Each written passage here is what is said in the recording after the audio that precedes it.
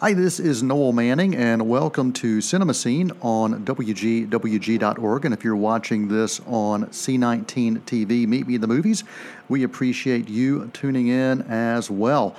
Each week on this show, we spend time doing reviews. Also, have some great opportunities from time to time to do interviews. Very pleased today to have an interview scheduled with Tom Siegel. Tom is a filmmaker. He's a cinematographer, director of photography. Tom, your body of work is pretty stellar. Everything from the movie Drive from 2011, Three Kings in 1999, Usual Suspects 1999, several of the X-Men films, and currently the film Bohemian Rhapsody.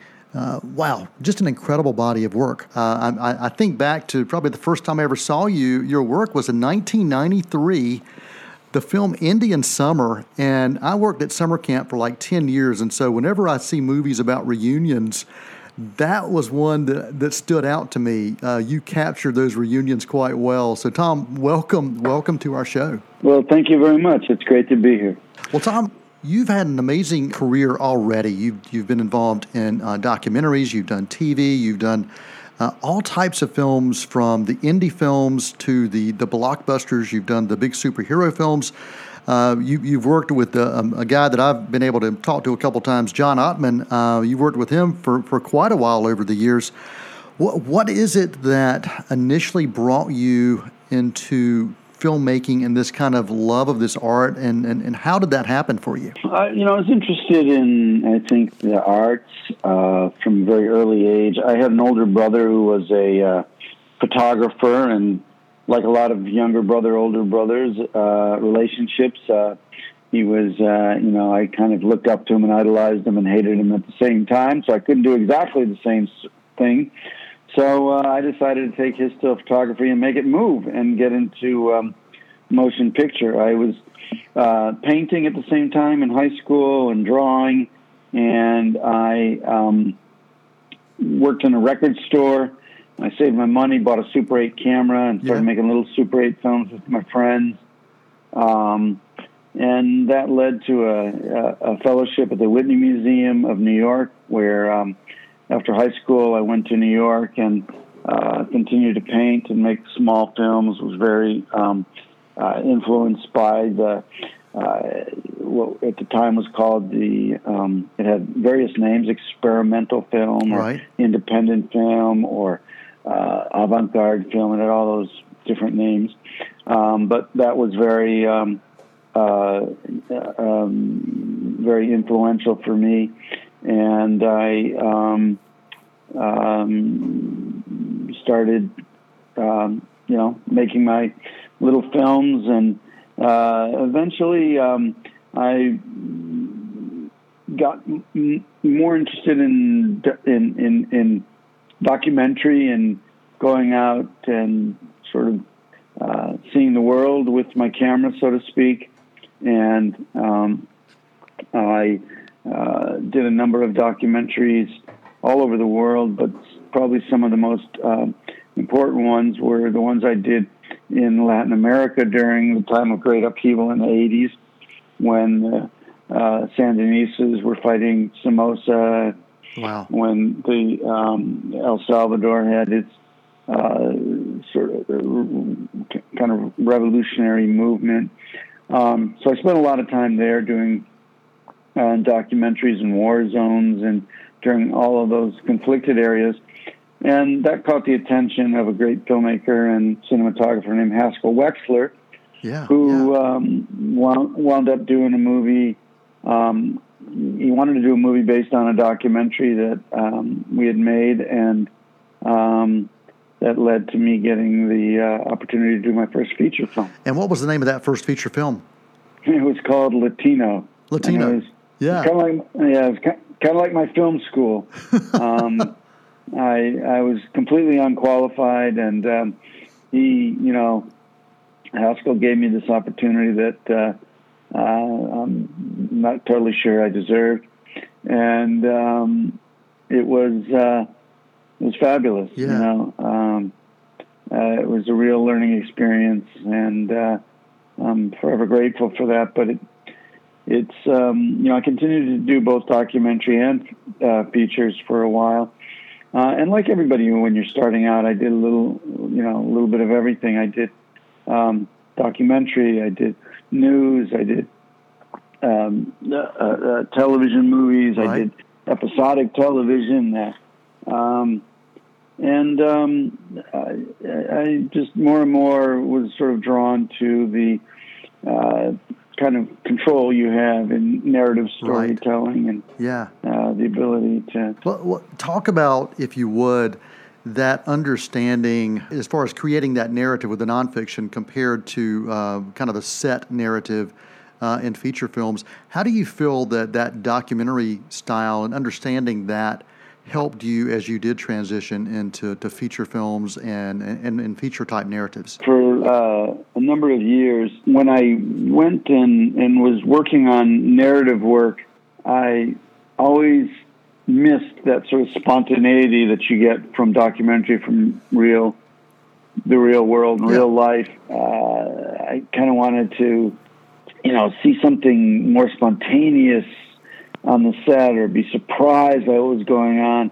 And then I would go do, a documentary, and I would go like, oh God, if only I could do that again. Or if the guy had just stood more to the left, then I would have gotten that perfect silhouette. Yeah. So it's ironically, the grass is always greener, right? That's right. Yeah. And at the end of the day, I've come to terms with that now. But I'm very grateful that having had all that experience on documentaries, that feel and that language and that spontaneity with the camera and the relationship between camera and subject is something that has stayed with me to this day.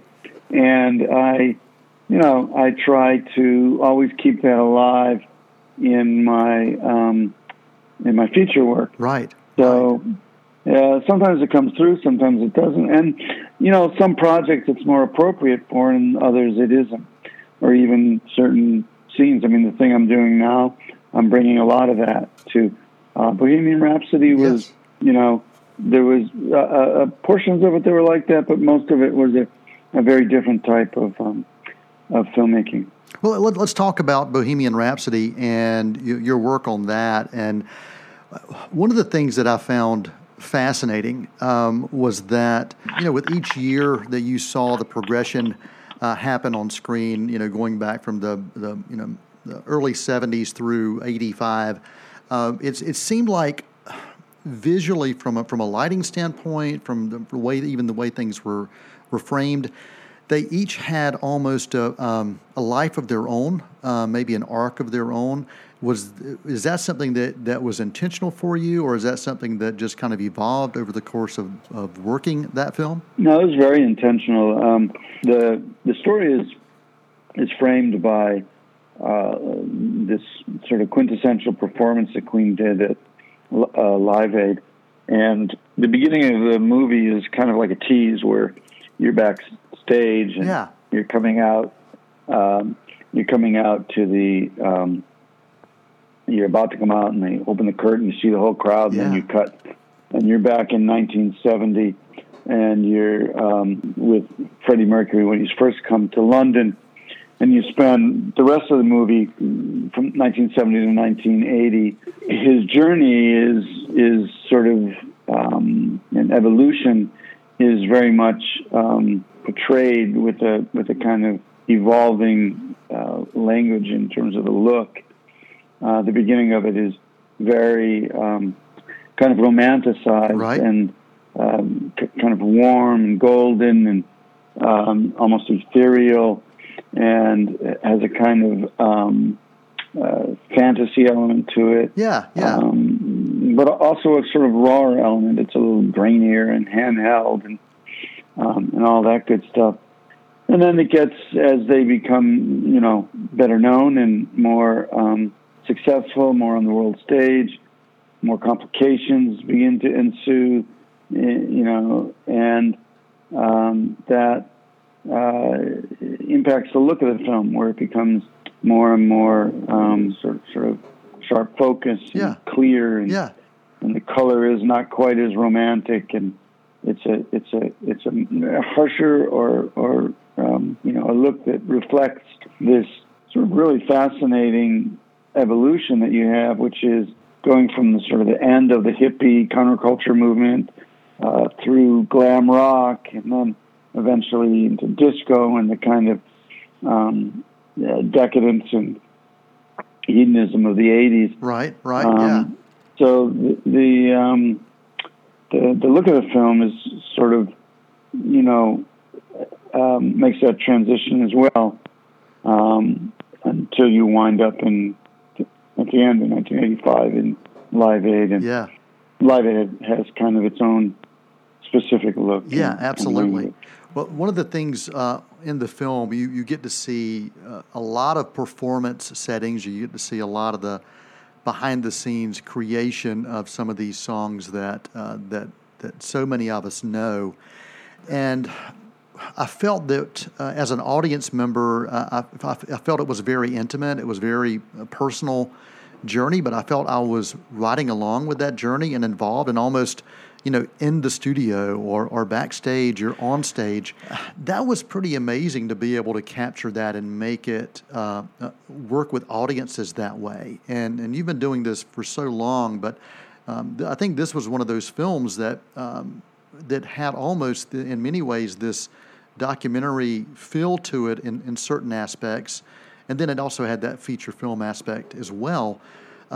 Talk about how you were able to bring those intimate studio performances to life, and then then we'll move on to the big stage performance after that. Well, for starters, I studied all of the footage that I could on Queen. Right. All of their archival footage, going all the way, back to their very early days and some of their first performances at the Rainbow Room. Because, I didn't have the freedom to just sort of make their concerts look anything, any way I wanted. Okay. I had to, I really, wanted to respect the look of their concerts and the way that the look of their concerts changed as they changed as artists, and also as the venues that they were playing at got, increasingly large and bigger and bigger. I studied the footage, tried to sort of replicate the best I could what they did in their concerts over the years, and their concerts evolved as well, right? They started out playing in small college clubs, right? And we had to stick to the period lighting that was utilized for those at that time and for those gigs. So in the beginning, when you see him playing sort of in a college venue, there's the old color wheels with the colored gels that would circle around the light. We had what we call power cans, which are old theater lights that you've seen around forever, and that was where we started. And then each subsequent performance, the venue gets bigger and their sort of lighting gets more sophisticated and more, a grander scale. By the time Queen hit its peak, they had some of the biggest lighting rigs in the world. Yeah. And were some of the very early adopters of things like the Vari-Light, which is what they call an intelligent light or a moving light that now today you see at every single concert you've ever been to. So there was quite a bit of adherence to both the technology and the particular aesthetic that Queen presented over the years, and that's what drove the look for me in constructing the concert. Yeah. Well, you talk about the research that you did looking at the footage. How important was it for you to research the band, research the history, research Freddie Mercury, not just visually, but also even just books? Was that something that you felt was important to you to be able to capture this life story? Absolutely. I mean, everybody has a different way of working.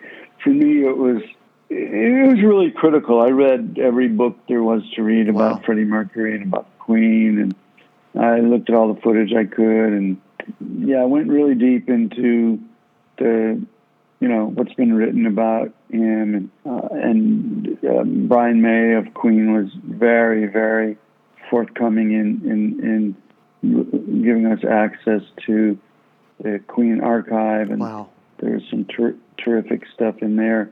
So, for me, it was very important to study all that. Yeah. Now, I know you've done other films that have historical aspects to them as well. I mean, I look back at movies like Three Kings that you did, and I think of Valkyrie, The Conspirator. For films that do have these historical components, is research something that you try to take advantage of prior to these films? Well, I don't really know how you can do a movie about a historical subject without, really understanding that historical subject. Yeah. For me, yes, it was very important, that I immerse myself. Yeah. Everything there was to know about Queen. I think back at visually some of these other films like Three Kings, Drive. Each of those have a visual life of their own, and even Bohemian Rhapsody does, but it has multiple lives, which really does kind of unfold as the decade unfolds. How do you work with that visual idea to what we actually end up seeing as an audience member? Is that something that you come to the director with your idea? Does the director come to you, or is it different with each project? I'd love to hear kind of how that happens for you. Yeah, I think it really varies with every film and every filmmaker. You have directors that are very actor-oriented. You have directors that are very visual. You have directors that are combinations of the two. I find that every director brings a whole other process. There's certain common things that part of filmmaking that everyone has to deal with, but then there's a lot of things that, like most artistic endeavors, that really vary from one artist's process to another. Those directors that really leave a lot of the sort of lighting and aesthetic to me, and then there's others that have a very clear sort of vision of what they want. Right. And then most are somewhere in between, where, typically they're hiring you because they like your work, and there's something about your work that appeals to them. And so they, almost by definition, they're trying to find a way for, you to help them take their vision of their movie to, the next level. Right. So you're trying to enhance something that hopefully they already have in their mind's eye, so to speak. Do you have a preference on which approach to take, whether you are free to kind of make your own decisions? Or I suppose I like people that have a very clear vision, but are also collaborative. Yeah. I think I really enjoy the range of experience in filmmaking, and it's part of what makes it, exciting for me. And there are those filmmakers, I think, that are cinematographers. They have a very defined style, and they sort of apply it to each and every movie they do. And then there's those that are more sort of chameleons, and they kind of change what they do from movie to movie. Yeah. And that's probably more the way I am, and maybe it's just because I get bored easily. But I find myself with each project sort of wanting to go into a whole new territory. Well, that's something I really enjoy about your work is you can choose 5 films that you've done, and the 5 that I choose may be completely different in the way they're shot and lit, and I love that. You talk about the chameleon. You also talked about kind of the collaboration aspect and filmmaking, the complete success of it really does come to collaboration and the teamwork for a complete package to work. And I think about Bohemian Rhapsody as an example of one of those that had, solid performances from an acting standpoint. The lighting, the set design, the cinematography, the sound design, the music. I mean, all of those things, the direction. I think everything really clicked. What is it like to be able to work with a team, and especially a team that you've worked with before that you kind of know and know what the expectations are of each other? Talk about that if you would. Well, Bryan Singer, who was the director that started the movie, is somebody I've done a lot of movies with, and that's a great luxury for a cinematographer insofar as you can, you're already a step ahead in the sense of knowing kind of what they like and what they don't like, and what they're going to go for and what they're going to reject. So that aspect is a real bonus. Yeah, it definitely makes life much easier. Yeah. You're kind of a step ahead. John Ottman is also somebody, you'd mentioned him earlier. Yeah. John Ottman is somebody that I've done a lot of movies with.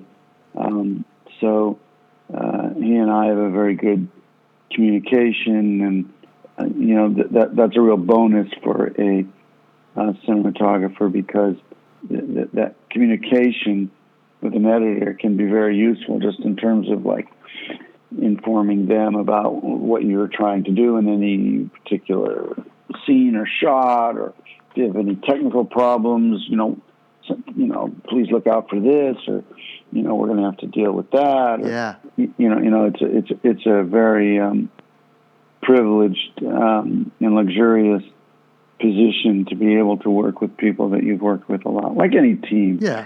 You look at LeBron James' first game with the Lakers. Yeah. You look at his last, and you see a little bit of evolution. Absolutely, man. Absolutely. Well, I tell you, as I look at that final set, that final segment of Bohemian Rhapsody, and just the way that Live Aid was recaptured with the acting talent, and here we are all these years later finding a way to bring that back to life again. That was just spectacular, and I just have to give you kudos and everybody across the board who was involved in that. It was amazing, and I just sat there, and I remembered where I was. And you talked about you worked in a record store. I worked in a record store during the '80s, and it was the best time to work in the record store, because MTV was king, and everybody came in to buy their records or CDs or cassettes, and I remember that well. And so you took me back a few years with your work on that, and I just have to say thank you for that, man. Oh, you're very welcome. Yeah, it was. I really did love making this movie. I like I told you, I worked in a record store. I loved music as a kid.